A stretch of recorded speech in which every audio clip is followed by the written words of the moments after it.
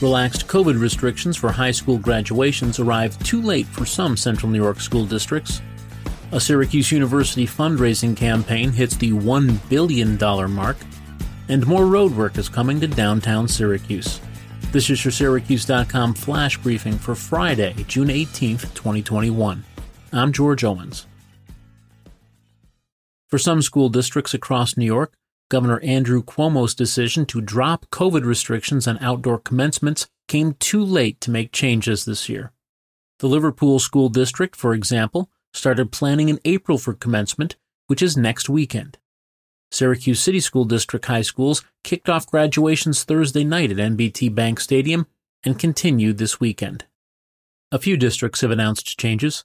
In a letter to parents late Thursday, Fayetteville Manlius High School Principal Ray Kilmer said that the school's ceremony is being moved to the St. Joseph's Health Amphitheater at Lakeview. Central Square School District officials held an emergency meeting on Wednesday and decided to consolidate 3 staggered ceremonies into one for all. Other districts, such as North Syracuse and East Syracuse-Minoa, are scrambling to see what changes can be made. For many districts, it's just too late to change plans, said Kevin Casey, Executive Director of the School Administrators Association of New York. That's especially true for larger districts. Casey said it would have been helpful for districts to have had more time. A Syracuse University fundraising campaign launched just before the pandemic hit has brought in $1 billion. The money will be used to expand research, recruit faculty, provide more student financial aid, and make capital improvements on the campus.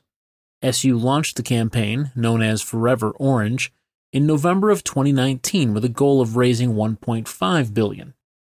So far, the campaign has allocated $115.5 million to student financial aid and $135 million for research.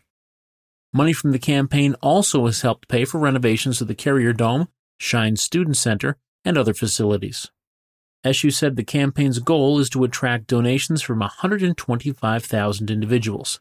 So far, 88,482 people have contributed.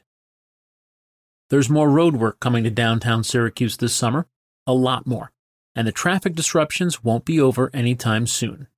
Next week, the city will start paving Clinton Street. That's in addition to current work already going on South Warren Street, South Salina Street, and Fayette Street. It's all part of a 2-season-long project that will leave downtown under construction to some degree for the rest of this year. By 2022, though, much of downtown will have new streets, curbs, and, in some places, sidewalk corners. Other downtown streets to be reconstructed this summer include Jefferson Street between Clinton and Montgomery Streets, Montgomery Street between Erie Boulevard and Adams Street, and all of South Warren Street. The downtown reconstruction is expected to last until late December.